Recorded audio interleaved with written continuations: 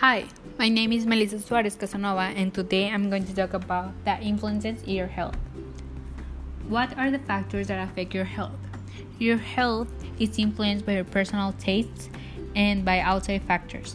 Some of the factors are heredity, environment, family and culture, peers, media, and technology.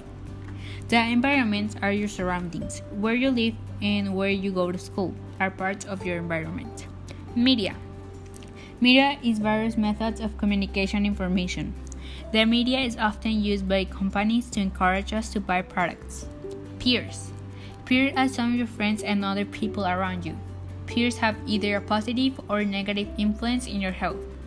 And finally, technology. Technology is the use of scientific ideas to improve the quality of life.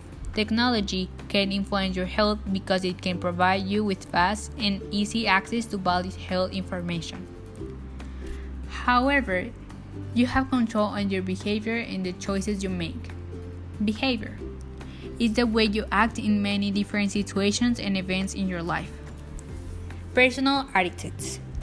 Attitude is the way you believe or feel about someone or something.